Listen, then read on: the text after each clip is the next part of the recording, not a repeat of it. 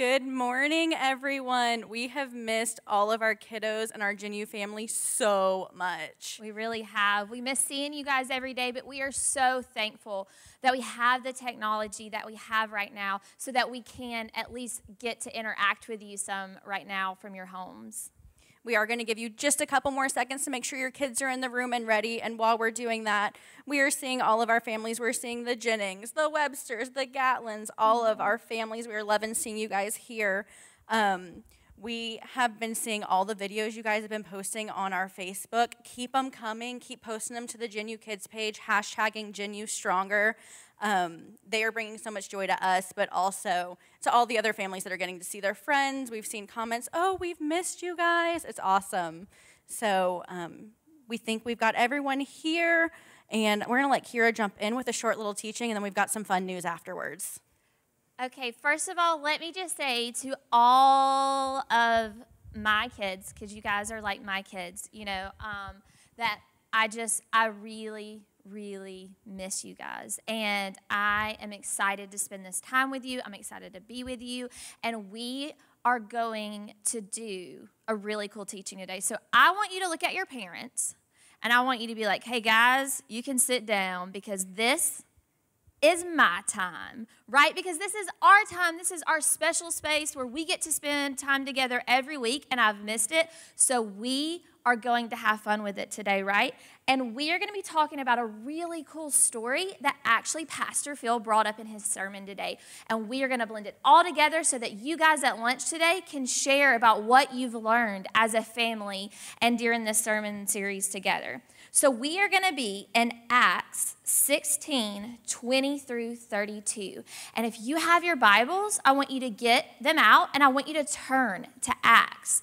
And we know that Acts is in the New Testament, which we have learned about, that those are all stories about Jesus, right? Those are all what Jesus is doing, what he's been doing, what he's got going on, right? So we are going to start there in Acts 16, 20.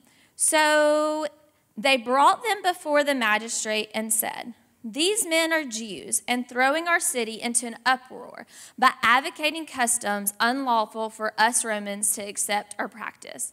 The crowd joined in the attack against Paul and Silas, and the magistrates ordered them to be beaten severely and thrown into prison, and the jailer was commanded to guard them carefully. When he received those orders, he put them in the inner cell, fastened their feet, and locked them in. So I want you guys to think about this, okay? So who are the two men we're talking about this morning? Right, Paul and Silas. And guess what? Guess why they went to jail? Can you believe that they went to jail because they were doing what Jesus told them to do? Wait a second. Not only did they go to jail because they were doing what Jesus told them to do, they were beaten because of it. So they had wounds opened. They were shoved into a prison cell with all these other people around them, people that had made bad choices and people that had done some questionable things that had brought them there. And they were in that cell, just the two of them, for doing what Jesus had asked them to do. So they were telling everyone about Jesus. Now, could you imagine if you went in and cleaned up your room, right? Because we all know that our parents like for our room to be clean. So you go in there and you clean up your room, and your mom comes in and is like, why did you clean up this room? You're in a lot of trouble for cleaning up this room. You would be like, ma'am, are you kidding me? I am in trouble for doing the right thing? And that is what happened to Paul and Silas. So think about that. Let's think about how they could have thought. They could have been really angry. Like, hey, God, I was doing what you asked me to do, and now I'm in this cell and I've been beaten.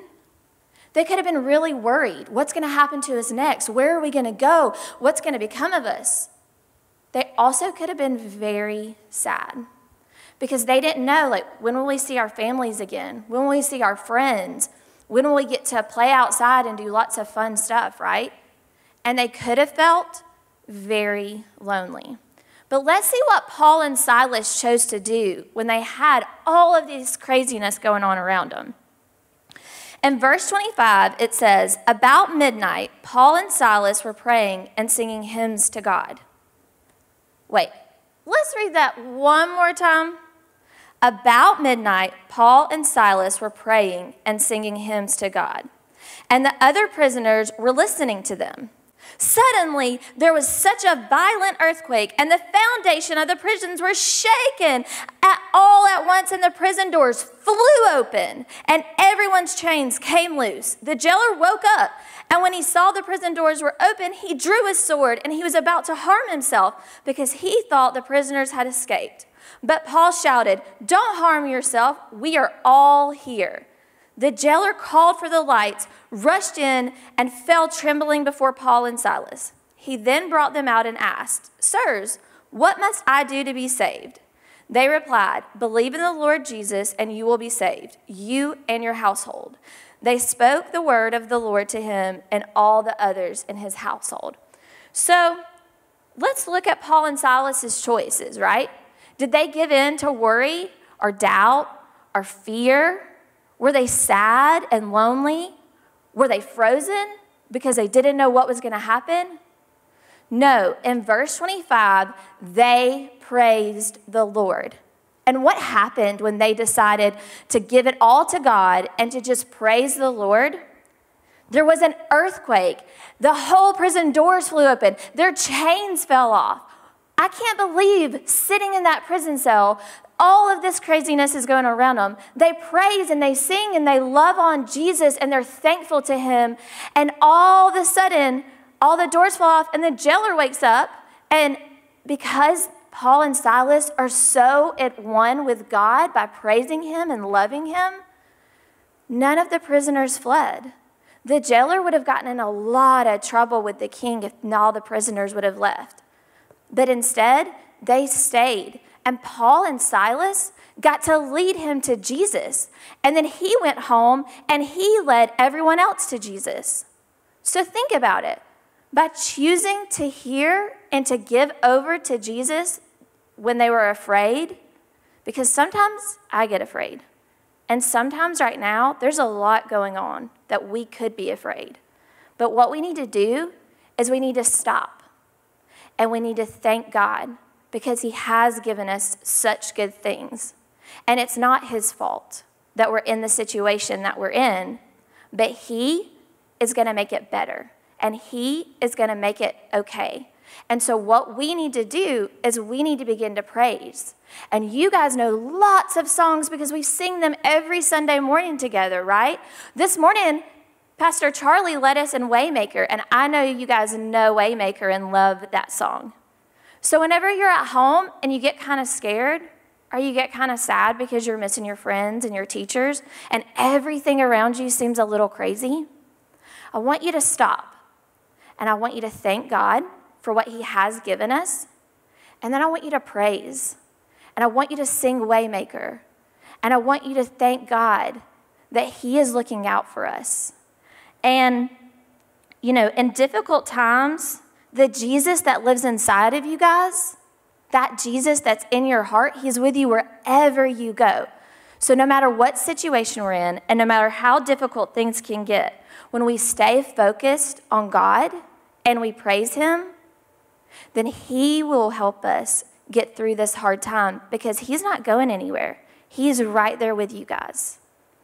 And if you feel like you're like the jailer who didn't know who Jesus was, what did Paul and Silas say to him? They said, just believe in Jesus. You know that he died on the cross for your sins and that he rose 3 days later. And if you have more questions about that, when this is over, I want you to ask your mom and dad those questions. And I want you to talk about it as a family. And so my challenge to you today is, as a family over lunch, let's sit at the table together and let's talk about when we face difficulty, we will focus on God. And we will do that this week by singing praises. And so Michaela is going to come and give you some cool announcements And I'm going to pray over you guys and your family really quick, and then Miss Michaela's going to give us some really good announcements of some new challenges and some awesome fun that we're going to have as a team this week, okay? Because I want to see your videos. I want you to get your I want you to bug your parents until they post those videos of all your sweet faces so I can get to see you guys and see what you're doing at your homes. So close your eyes and let's pray together, because I know that each one of you know how to pray because you do it with me every week and you're awesome at it. So let's do it together really fast. Dear Jesus, we thank you that you live in our hearts and that you are always with us. Jesus, we praise you. I thank you, God, that when I feel scared or sad or alone, that I can stop and that I can praise you, and you always show up to comfort me. I thank you that you sent your Holy Spirit to live inside of me. And Jesus, I accept you, I love you, and I thank you that you are who I get to serve. Amen. Amen. I am so glad you talked about praise. Praise is one of my favorite parts of the nursery that we do on Sunday mornings. Now, we do have a praise challenge coming up this week.